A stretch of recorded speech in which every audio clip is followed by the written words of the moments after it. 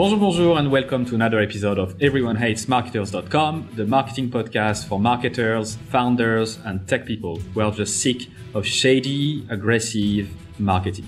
I'm your host, Louis Grenier. What we're going to talk about in this episode is one of my favorite ones. I love talking about the fact that companies describe themselves as being customer-centric, and I'm using, hair tag here. But most of them don't actually really know what it means, and most of them don't really practice it. So my guest today will help you to build the basic of a strategy that is based on customers by mapping out your customer journey. My guest is a SaaS marketing and customer experience strategist, a startup mentor, the mother of two fierce daughters, and the former VP of marketing for a software that you might know called Unbound, which is a landing page software builder. And she helped them to turn from $1 million in annual recurring revenue to more than 15, which is quite a nice increase. And she left Unbound since then to start her own gig called A Better CX, a better customer experience. She also runs Forget the Funnel with a previous guest of Everyone Hates Marketers, Claire Sulentrop, who talked about jobs to be done. So there are two of my favorite marketers right now. The Forget the Funnel is actually an online workshop series that helps early stage SaaS marketers to become respected leaders. And finally, she's been developing strategies and launching campaigns for companies of all shapes and sizes for the last 15 years. And she's like me, very, very, very passionate about what she does. So Georgiana Lodi, welcome. Thank you very much. That was quite the intro. I know, right? And it's all improvised. That was great. It wasn't. Right. So Gia, what does it actually mean to be customer centric? It's funny. I was recently speaking with a friend of mine who works for a big telecommunications company, and she was like, the senior team is so excited. And when I say big, I mean huge, actually.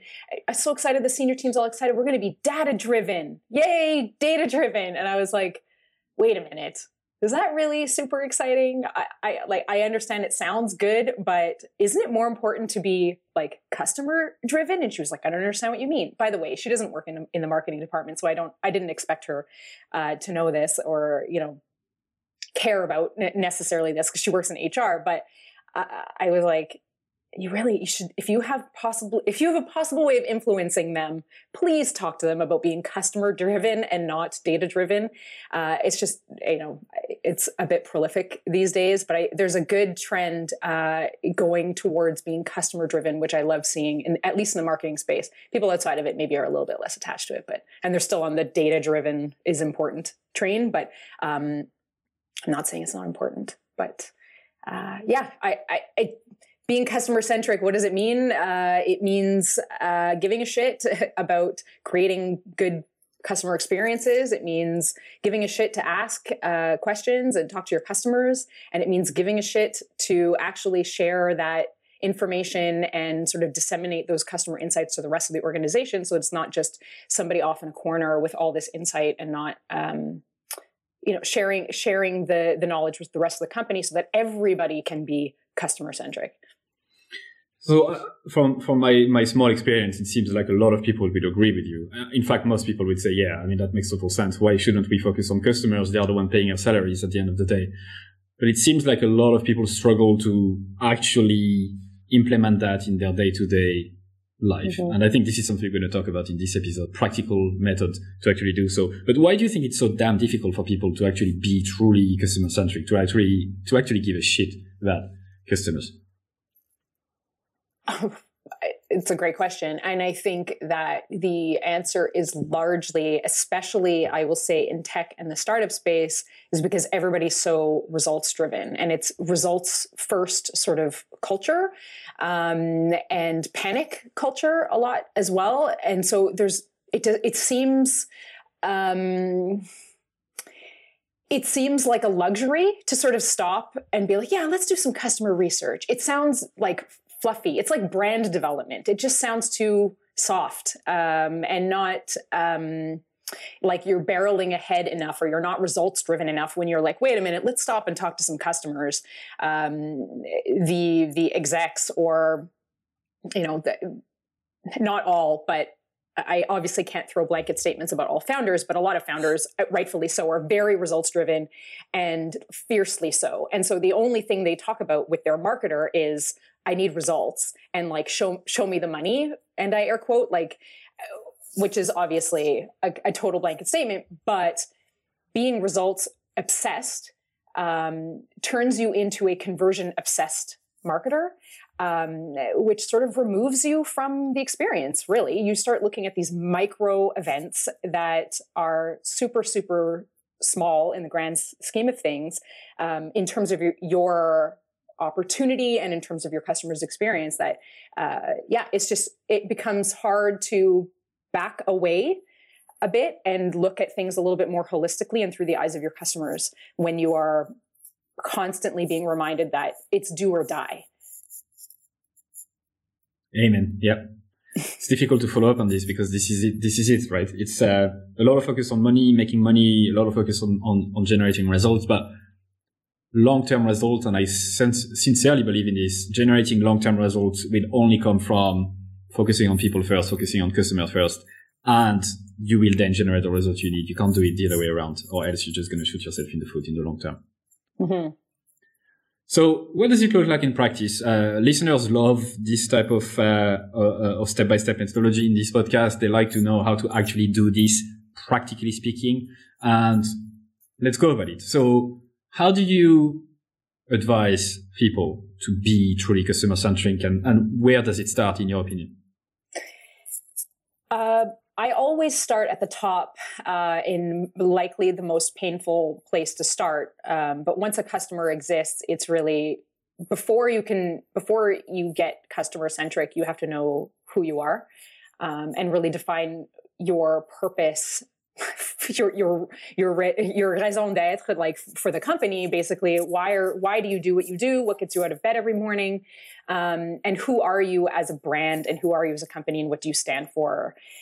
Is the first thing. And it sounds counterintuitive because obviously that's like very me, or we focused and not focused on the customer at all. But in order to speak to your customers in any sort of way that will potentially resonate with them, or that you can connect with them, you really need to know who the hell you are, instead of trying to be everything to everybody and yada, yada. So I will always start by recommending some sort of brand development. I know for startups in particular, this is harder to do because, again, results were needed yesterday. However, it is really, really valuable to sort of stop and take an inventory of who you are and who you want to be in your space. So that's the first order of business, is figure that out.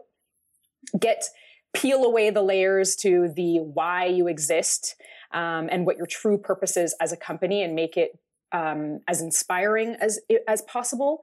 It will help to get everybody on the team sort of amped up about what you're trying to do. It helps everybody get on the same page and really passionate. And I think it has to come from a place of passion, or else it will fall flat once you try to turn it into marketing.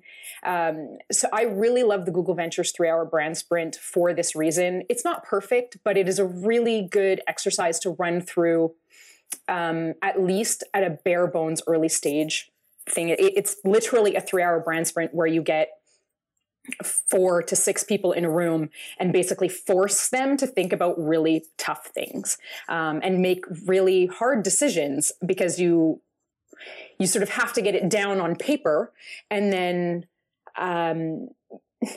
everybody sort of has to take stock in it and believe in it and be prepared to be like, okay, that's who we are next. But it's really hard to do that. It can be very hard. So forcing everybody to agree can be difficult, and forcing everybody to agree on something that is actually inspiring to everybody is hard too. So it's hard work, but it doesn't have to be long. And so once you've done that, then the next step is obviously, like, after figuring out who you are as a business. By the way, I will add the 3-hour, the Google Ventures 3-hour brand sprint. One of the exercises, and my favorite in it, forces you to go through the Simon Sinek Golden Circle, which is basically defining the what, how, and why.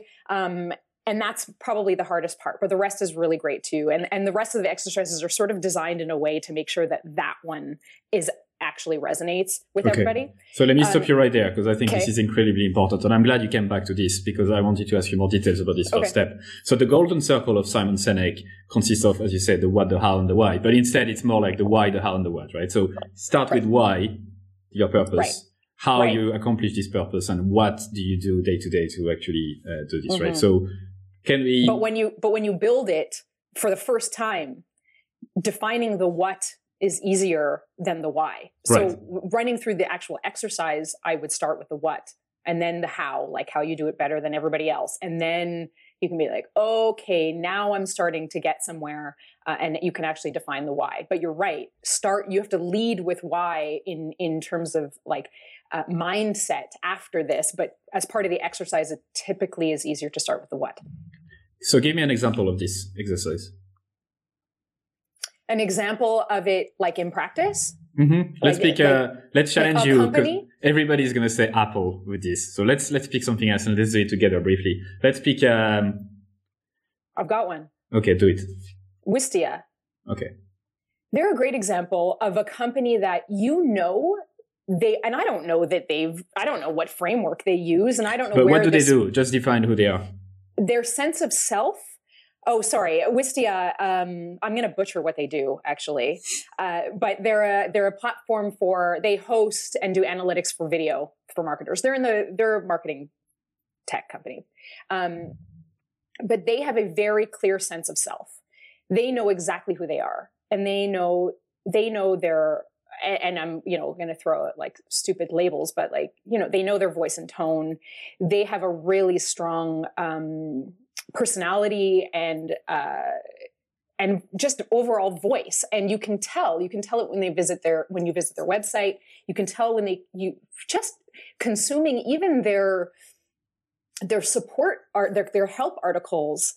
They know who they are, and that it's really obvious that their people give a shit about what they do, and they all sort of share the vision, and that's not every company does that very well. They're a great example. So what is their what? As you said, they do. It's funny.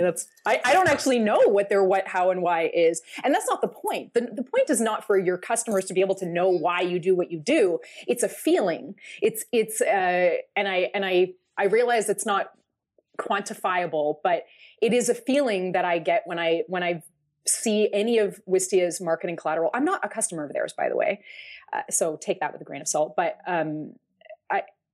I get the feeling that I jive with what they jive with, if that makes sense. Like I can connect to their brand. I don't know why they do what they do. I don't know what their why is of their Simon Sinek necessarily. But it's a feeling. It's not like I couldn't guess. I could maybe try to venture a guess, but honestly. Well, let's go through another example then, so that we can really show what it means. So the why starts with we believe X, Y, and Z. The how is we do that by doing X, Y, and Z, and the what is we do X. So the example that is always used is Apple. So Apple, just to simplify, the what is we build computers. Yeah. The how is, you have to Google this. I don't remember now. The how is we do this by creating computers that are well designed or something around those lines. Right? Yeah. And the beautiful, why, well designed. Yeah, products. And the why is because I think we believe in something like simplicity, or we fight the status quo. We believe in fighting the status quo or something. Think different. Yeah. For the I don't remember what that campaign was, but it was like for the believers or for the people who are basically fighting the status quo. Yeah. And that's obvious, and it's obvious with Apple, but they're always sort of the de facto example in this case, which so I don't like going. I don't analyze Apple very closely in this regard because it's just boring. But that's why I like examples like Wistia a little bit better. And to counter the Wistia one, by the way, the company that I would say a good example of a company that doesn't do this is like Salesforce. Like when you say Salesforce. Well, because it's obvious too. It's like almost too obvious that like, who the fuck are they anyway? Like, what do they do is even hard enough to answer, let alone how they do it or why they do it. It's just like, so I'm sorry for like the Salesforce fans out there, but it's a bit of a clusterfuck in terms of trying to figure out like, what do they stand for and why do they do what they do? And I don't know, maybe it's just their size, but size isn't an excuse because Apple. Yeah, they used to have a very strong vision. They used to their founders used to have this this war against software or something along those lines. Like usually, right. Before the software as a service world, there was basically you had to buy licenses and all of that, and they enabled software over the internet, and they fought against that, which was quite cool. But then, I think they lost their way. So that's step one. Figure out your why, the golden circle exercise. What is step two? Doing the same thing for your customers. And I would say that, I mean, and this one, in terms of customer research, you've covered customer research with other guests, and I don't need to go too far down that path, but customer research is obviously a very important part of this. So figuring out, meeting your customers where they are, basically in their struggles, in their emotional state, in how they're trying to be better, whatever, what it is they're trying to achieve, but to try to meet them where they are, and doing customer research in order to get a good sense of that. Now, there's levels of customer research. There's like the MVP version, like we just described with like the 3-hour brand sprint. And so there's scrappy customer research that can be done. And then there's the right way, which is obviously takes a lot more time. But if we're talking about a startup environment or a tech environment and this like results obsessed sort of environment, then it can be harder to do. So as a second stage, I would say a decent level of customer research, enough that you can build a hypothesis around what they're struggling with, why they're coming to you, what value you can provide. I would suggest though that even though people have been talking about customer research in this podcast for a while because it's one of the core principles of good marketing, nobody has talked about your own method and your own way of doing stuff. So why don't you go through just a bit about this? How do you typically approach this phase? So the scrappy version of this, from my sort of perspective, and a lot of people will disagree with this, is surveys, which is a given, but not doing interviews. And that's what's not popular about it, because interviews, I know are super important. I know they are crucial and critical. And I'm not saying never get on the phone with your customers, obviously do. But when you are trying to move super quickly, get results yesterday, particularly if you're not a founder, and you're trying to do some customer research without really getting that buy-in from the founder to do it, surveys can be an easy way to sort of set it up and continue working while the data comes in, and you keep doing your job, and keep learning and keep listening, and then take the results and parse them in such a way that you can create a sort of hypothesis about what your customer's journey is. Okay. So what kind of questions are you asking them in this survey?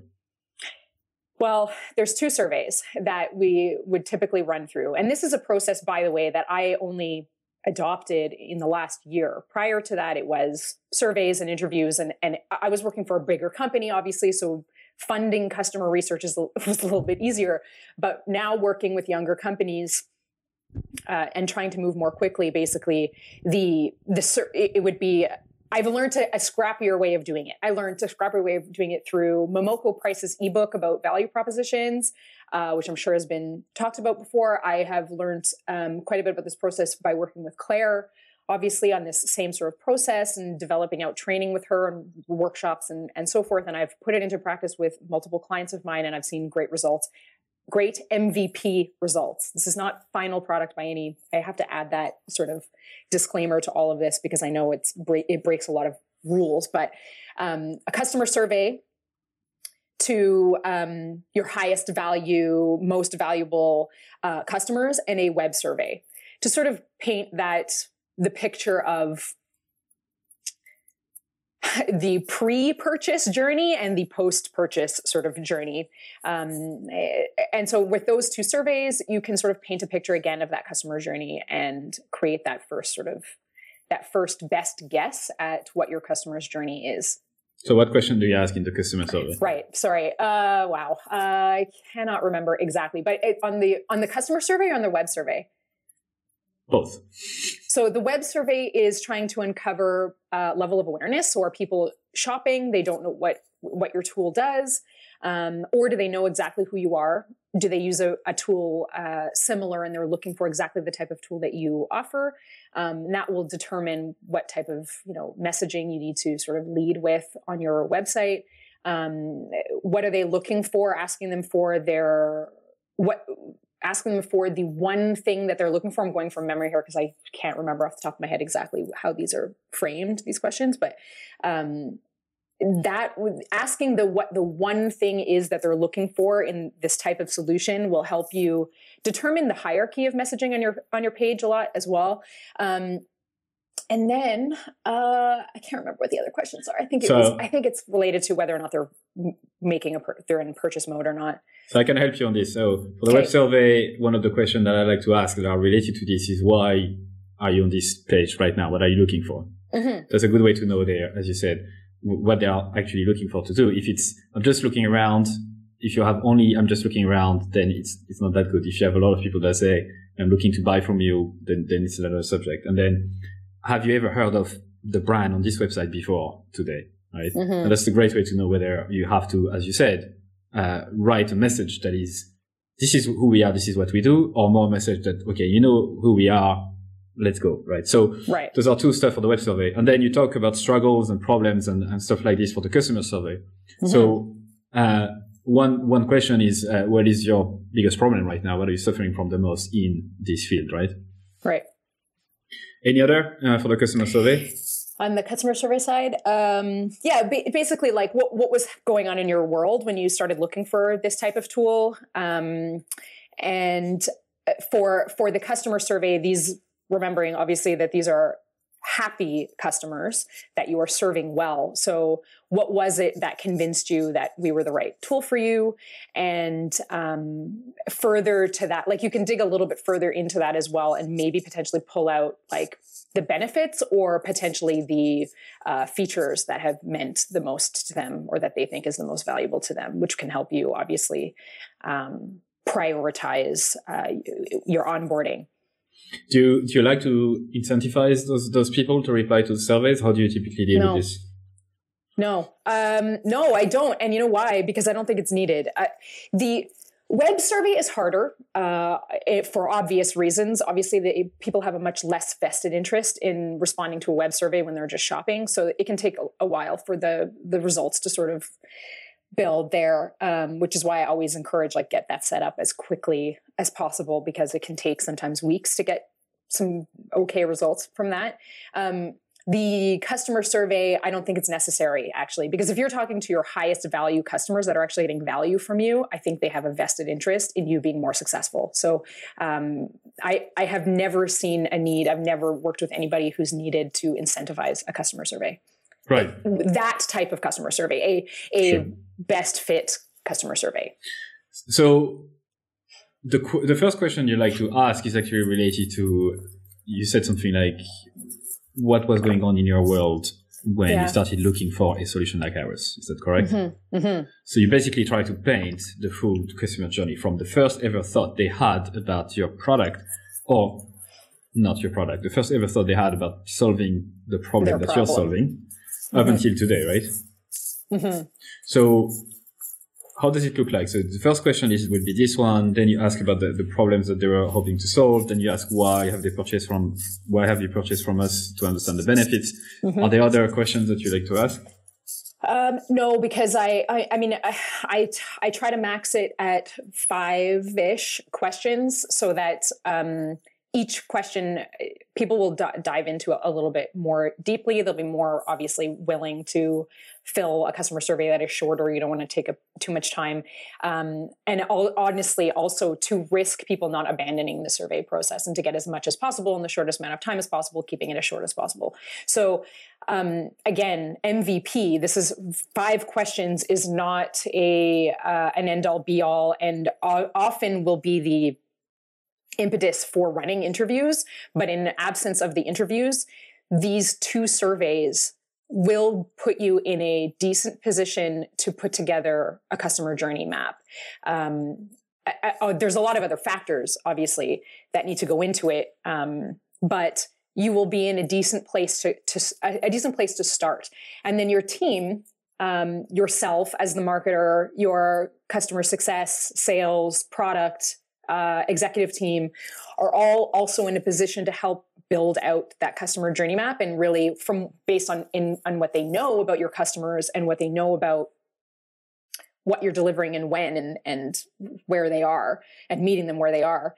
You can build out that customer journey map and really start defining for each of the stages and or phases, depending on how complicated it is, what people are thinking, feeling, and doing at each of those stages, and building it out in layers, in those types of layers. So the defining stages and phases part is actually, it feels straightforward for a lot of companies, but it's actually not.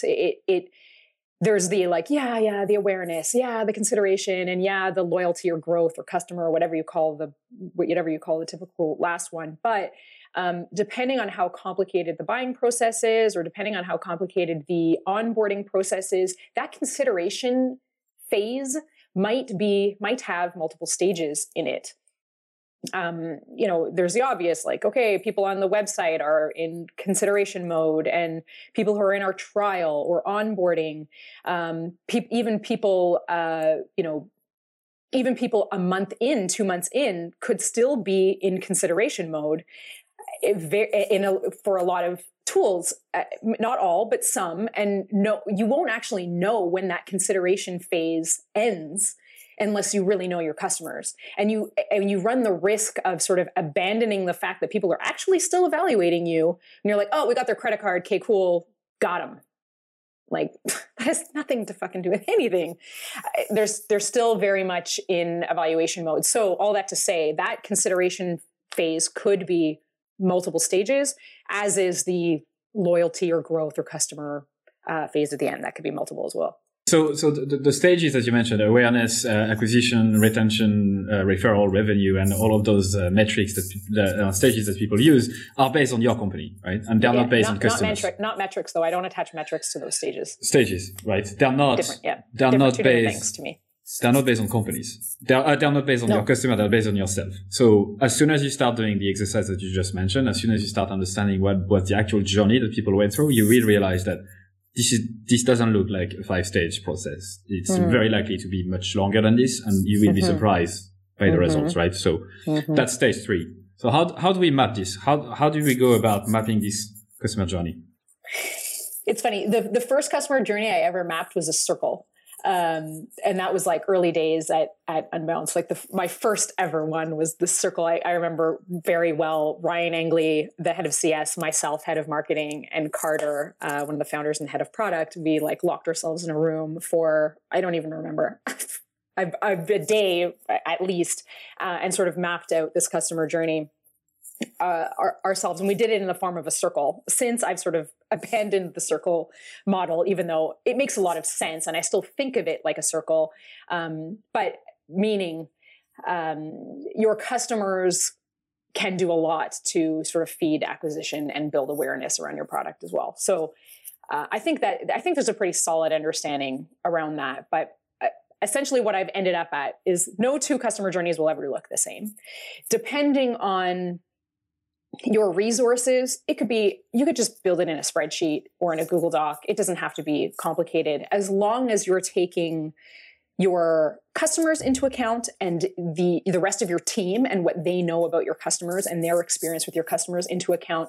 You're in a pretty good position to basically come up with a good naming convention for your phases and stages. And that may sound sort of gratuitous, but it is really, really important to have a naming the phases of your customer journey is super important to the language that you use internally, but also making sure that it's tied to the goals associated with each of those stages, and giving a reference point for everybody, even engineering and product, and everybody on your team to know, okay, we're focused on this phase right now, or this stage right now, or affecting change there. So the naming convention, and then again, like I said, the defining the the touch points and the what are people actually doing, not only digital touch points, but what they're actually doing, how they're feeling, and what they're thinking. And so with quotes and things like that. Okay, so let's go back to it. So let's picture together, like I'm picturing this huge blank piece of paper in front of me, right? Yep. So you draw this huge arrow from left to right? I actually do it more like a grid. Okay. So it's with columns. Okay. And rows. So like the columns a spreadsheet. The columns are the key stages. Are the stages, exactly. And there may be 6 or 5 or 7 or whatever. And then the rows are the names of the stages. Okay. Across the top, a high level sort of description of what the stage, what it means. That should be written in the first person of your customer. So like I am XYZ at each of these stages. I will, at the end of it, I'll put KPIs also at the top underneath those. So where the team should be focused, what a meaningful KPI is for that stage. I will know that the customer has achieved that when they hit this certain KPI. And then below that, I'll get into a little bit more of the nitty gritty, which is the doing, the thinking, and the feeling. Actually, I do feeling first and then thinking. I don't know why. So feeling, doing, thinking. Doing, feeling, thinking. Okay. So how is there like a big reason for that? No, not necessarily. I just think it for like hierarchy's sake, for people that are trying to grasp your customer journey when looking at it, it is I put it in that frame just for them. Sure. For other people. So how do you feel this badass grid? With your customer feedback that you receive from your surveys, your 2 surveys, and by talking to your team. And again, it's best guess. But I do the KPIs and the metrics associated, I do last. Because really it's like, how do we dig into what's meaningful at each of those stages? And you really got to talk to people. You have to involve everybody. The other reason, by the way, the thing I'll tack onto the side of this is the other reason that involving your team is so important and so valuable is that you need everybody to feel invested in this, and you need everybody to believe in it. Because if you just go off and build this in a silo, and then bring it to the team and be like, here's our customer journey, everybody. But everybody's gonna be like, oh, cool, like, so you had a fun like arts and crafts project over there, like good for you. That has nothing to do with me, but you really want everybody to feel invested and to feel like, oh, there's where I come in. Oh, there's me. I see me in that customer journey. I see how I contribute to this customer journey, how my work contributes to the customer journey. So the super important sort of added benefit of involving other people, other than obviously learning from them, is getting them involved in the process so they invest themselves in it as well. All right. So talk me through the way you actually go through each survey and are able to like map out the key stuff into this grid. Do you actually go through every answer one by one? Do you summarize them first of all? How do you do it? So it's not always the most cut and dry process, but you can parse it in such a way that you can uncover jobs to be done.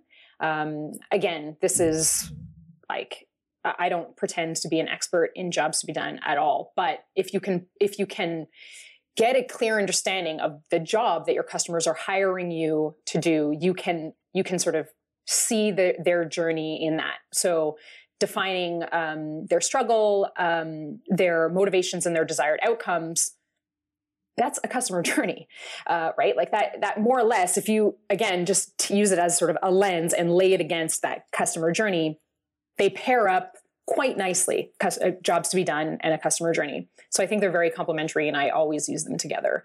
They're not, they're just a different way of looking at the same thing at the end of the day. And so that customer survey can help you sort of define the customer journey. But what you will quickly realize once parsing the data is that there are multiple jobs, and you do not do the same thing for every customer. You may discover that people are in really different places when they come to you. How you actually take that customer data and turn them into customer jobs and then customer journeys is work. It's not easy work, and it's easy to fuck up. It's easy to follow a path because you're like, oh, here's this very here's this formula I'm trying to follow, and I have to abide by this formula or this framework of jobs to be done or customer journey. And then you could actually, lose sight of meaning, the true meaning that needs to be gleaned from the customer feedback that you've received. So it's not a perfect, and it can be messy, and you may need to go back and check your assumptions. But what you can do is get some, maybe 2 or 3 sort of highest value jobs to be done, defined, customer jobs defined, and then you can build a customer journey to match that. You may need a different customer journey per job. In a lot of cases, you do, because different customer jobs typically need different onboarding. Right. And it may need such unique onboarding that they need different customer journey maps. So give me a brief example of a customer, like a job, from a customer perspective. Okay. With Wistia again, let's just take the example of Wistia. So what are people, marketers in particular hiring Wistia for? They might be hiring Wistia. Oh man, you know what? I'm too afraid to like bastardize Wistia, to be honest. It's okay, we will bastardize it. Can we pick another one? I have a simple example. I work with a client right now who's B2C financial tool, personal finance tool. And they have some customers that go to them to get out of debt.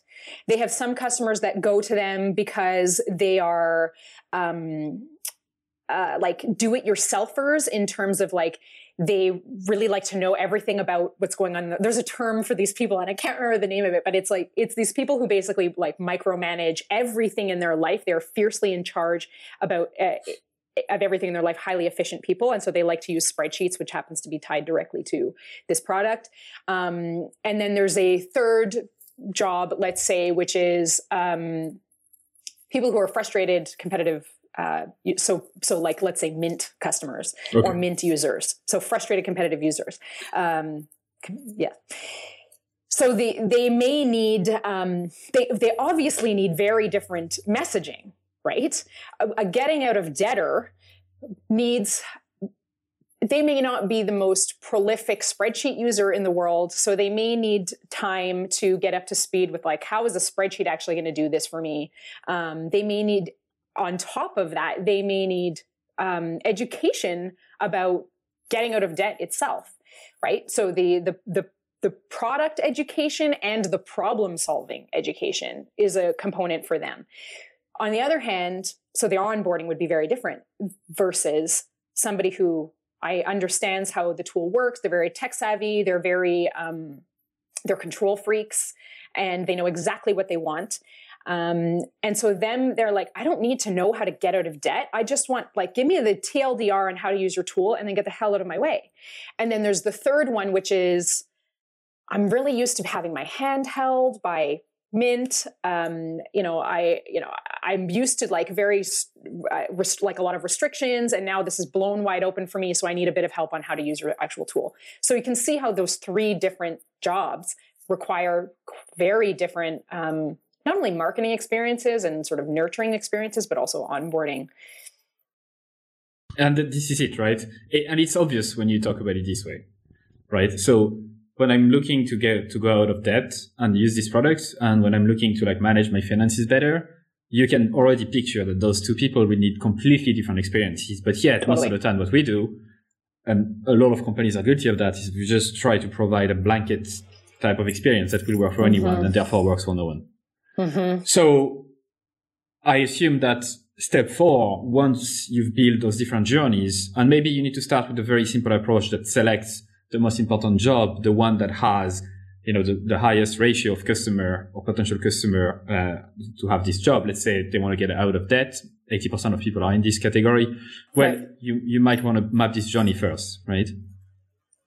And then what is step 4? So once you have this kind of first version of the map, it's not going to be perfect, but at least people have pitched into it and helped you build it. What do you do with it? Well, we're talking about just one customer job for the moment, one customer's journey? Yeah. Because if we're focused on only one, then what I would do next is defining meaningful KPIs. So I mentioned this before, but it's really important not to gloss over it. What are the metrics that are affected? What are the actual things that you're looking for that are indicative of somebody having success at a given stage? So that might not be they gave you their credit card. And in a lot of ways, it's not. So it's not like, payment source added is not a KPI of somebody seeing value in your tool, for example. But a lot of people use it that way. And they're like, okay, marketing's focus is payment source added or credit card added or trial started or whatever, when that is only transactional and has nothing to do with the customer's experience.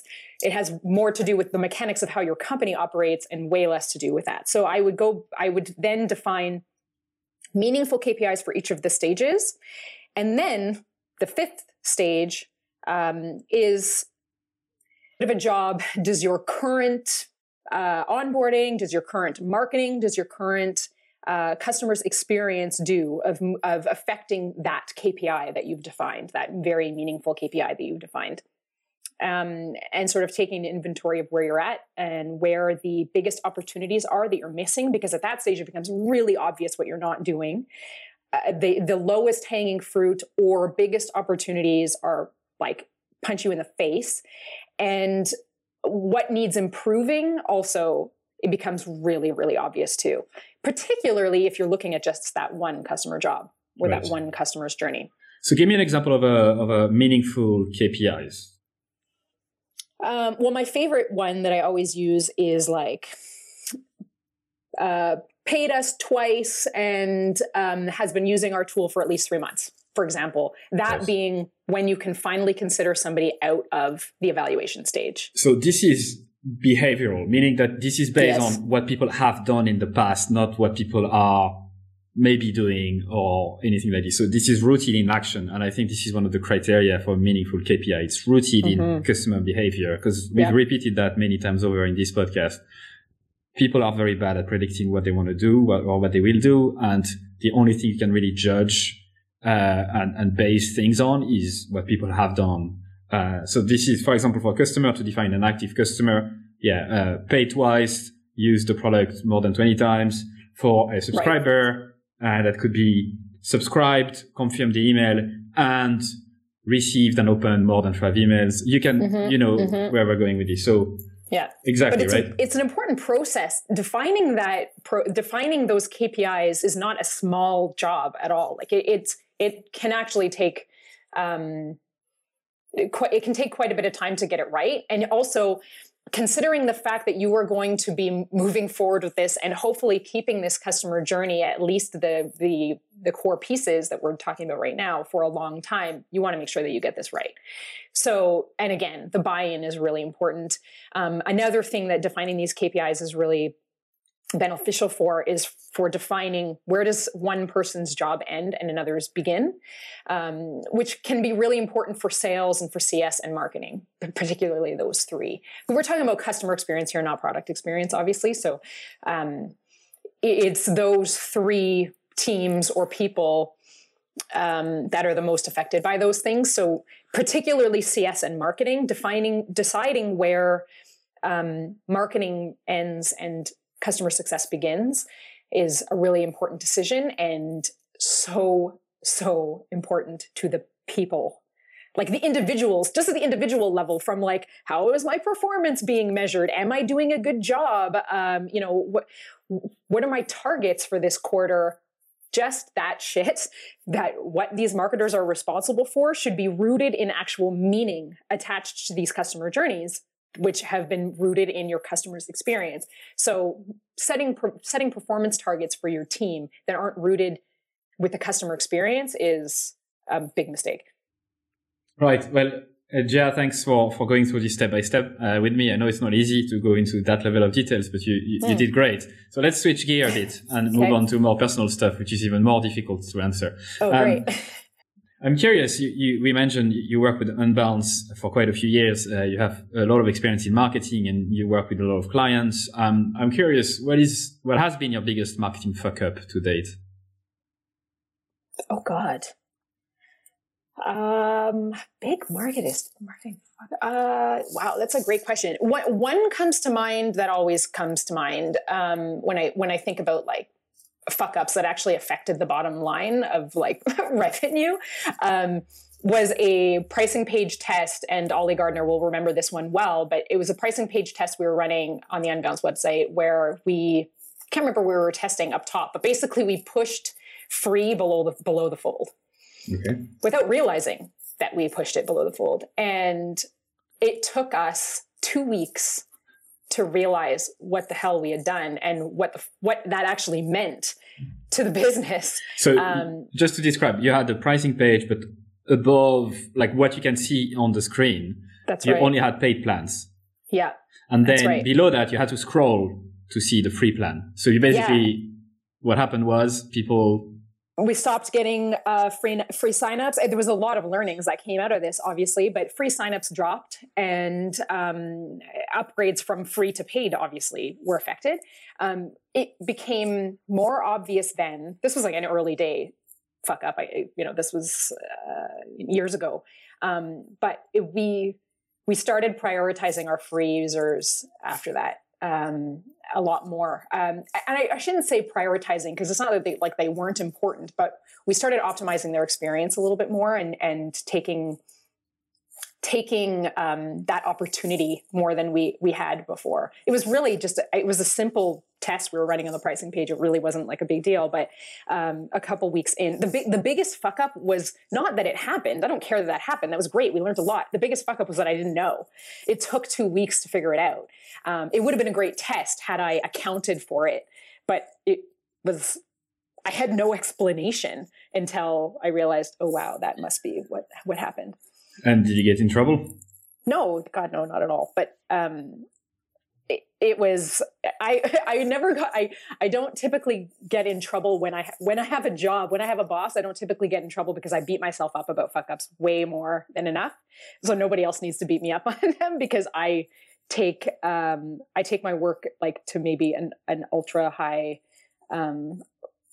like level of accountability maybe. I'm curious then, while we are in the transparency side of things, have you used any sleazy, shady, aggressive marketing tactics in your career?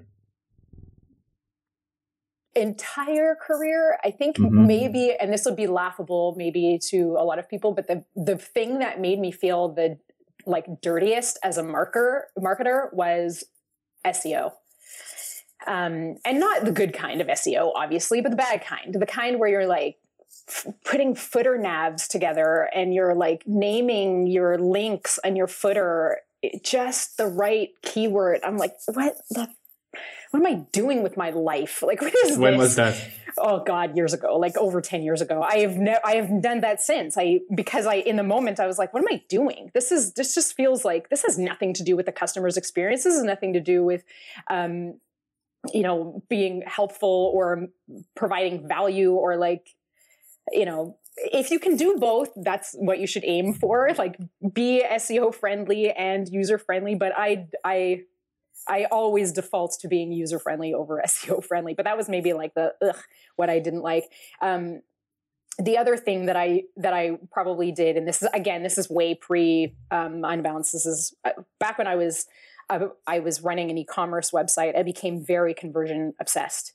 It's easy to do in e-commerce, obviously. Well, it's easy to do always, but it's particularly easy to do in e-commerce, I find. But and I became obsessed with very, very, very, very, very small details for too long. Luckily, I am also the type of person who's hyper brand sensitive, so I never like messed up in terms of the company. Just I disappointed myself in not thinking holistically enough for like a period of time. It was a learning. Right. It was And since it's the podcast, since you're listening to this podcast from your house or like walking, going to work or cooking or whatever, you haven't seen Gia's face when she was talking about SEO and all of that. Like, she really did this disgusted face. So she really hates SEO. I know. I love SEO. I started in SEO. That's what got me excited about marketing. That was where I dove in first. I guess that was where I first felt the like, Yucky. The dark side of it, yeah. The dark side. What do you think marketers should learn today that will help them in the next 10 years, 20 years, or 50 years? I mean, there's the obvious stuff like market like you want to be marketed to and provide value and yada yada. But what I think doesn't get nearly enough attention is, again, the relationship between marketing and other teams. Marketing and customer success, marketing and sales, marketing and the product, marketing and engineering, marketing and the executive team, particularly at tech companies. It's not a given that the marketer, even the most senior one, or in many cases the only one, has a seat at the table. And it's, being taken seriously as maybe a non-technical person at a tech company has challenges associated with it, and building inroads with the executive team and the engineering team, all the departments for that matter, can go a long way to being a more effective marketer. And so marketing is very interdisciplinary. You can't operate without these other departments. But I would say further to that, building relationships and inroads and learning to advocate for marketing internally, being a champion for other departments and their needs, and how marketing can help CS and how marketing can help sales, and vice versa, and product and engineering. Advocating for marketing internally is not an easy task, particularly at a tech company. And that's what that's one of my favorite topics, particularly because I'm extra sensitive to the tech side of things, and marketing maybe not getting. Everybody hates marketers, right? I mean, that's not, you didn't name that for a reason. But at tech companies, it's a little bit different in that it's all about product first, typically. So. Just being an advocate for marketing and representing marketing well, and being helpful and being a team player and speaking for how marketing drives business value doesn't always come naturally to everybody, particular people who are like earlier in their career. And so learning those skills is really, really important to being an effective marketer at a company. What are the top 3 resources you would recommend our listeners to check out? Well, I mean, considering the topic I was just talking about, and considering that I'm also a marketer, I would be remiss not to mention Forget the Funnel, obviously. So Forget the Funnel, I know, was mentioned earlier, but basically what we do is we run free weekly workshops for SaaS marketers, focused a lot on this type of like customer-centric type marketing, but also that advocating for marketing piece, that getting out of the weeds piece, thinking more strategically, part of the job that I don't think gets talked about nearly enough. So definitely the Forget the Funnel workshops I would recommend.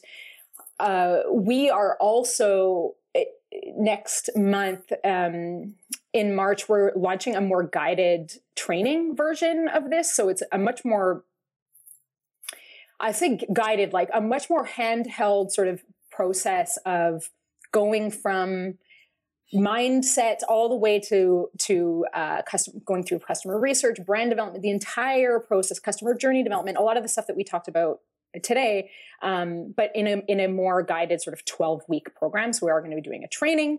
And then other than that, in the SaaS space particularly, I really love the Think Tank Slack community, which is it's a big one. I think the biggest, I don't know, but it's one of the biggest communities of marketers. I would highly recommend that. Nicole Elizabeth Desmarais runs it, and everybody is really helpful and giving. And there's a channel that is all about like, I need help this week. And you can go in there and ask anything, and you will have undoubtedly people like raise their hand to help you, which is amazing. There's a lot of really cool channels in that Slack community. And then also she just launched a newsletter. There's only been one, so it's brand new, but because it's Nicole, I have no doubt it is going to be jam-packed of like SaaS goodness, is called Sunday Brunch. She just launched a newsletter that I think if you go to her website, you can sign up. So yeah, it's Nicole Elizabeth Desmarais. That's right. We'll add that in the show notes of the episode, obviously, as usual, but just Google it as you have heard me saying this name or Gia saying telling her name, and you'll find it somewhere. Yes. Yeah, she's great, and Forget the Funnel is a great show. I love the name as well. It's pretty cool. And I actually been on it recently, so I'll send you. I'll put that in the show notes as well as a link because that was quite fun. So Gia, you've been an absolute pleasure to talk to. Learned a lot from you. Where can people connect with you? Twitter is probably the best place. My Twitter handle back at my poor decision-making skills back in late 2008, GGIIAA is my Twitter handle. Don't ask. And I could have gotten my first name. Don't even get me started on not taking my first name at the time it was available. So Twitter, and then my company is abettercx.com. All right. Thank you. Thank you. That's it for another episode of everyonehatesmarketers.com.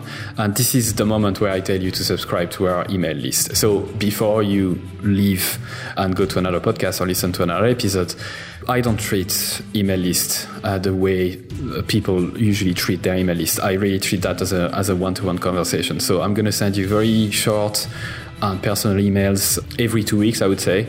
I'll inform you of guests in advance. I'll share with you my numbers and how many listens we get, and I'll also ask you for your feedback in terms of the questions we can ask future guests, and perhaps I can also have you on the show someday. So don't be afraid to subscribe. I'm not going to spam you, and you can always unsubscribe for sure if you wish. The second thing we need from you is your harsh and honest feedback. We know that this show is not perfect yet, and we always can improve. So you can send us your email at feedback@everyonehatesmarketers.com. Good or bad, please feel free to send me an email. And the last thing I'd like from you is that if you did like the episode, please share it to your friends, your colleagues, or whoever might like it. And also please review it on iTunes or another service that you might use to listen to your podcast. Because if you leave us a 5-star review, it means that more people will be likely to listen and we can spread the word quicker. So thank you so much once again, and au revoir.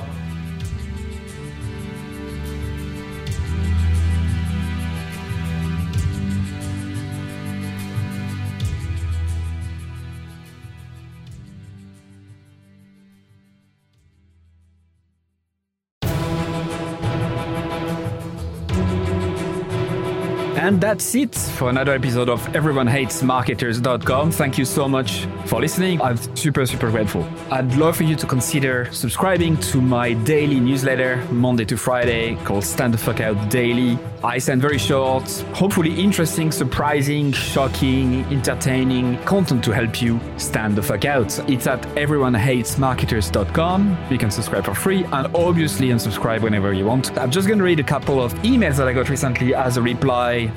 Juma said, your content attacks the mind primarily, which is such a good thing because most of us are skilled at what we do, but we don't have the courage to do it our way. Mark, who just subscribed a couple days before, said, this is my first issue of your newsletter. Love it. Glad I subscribed.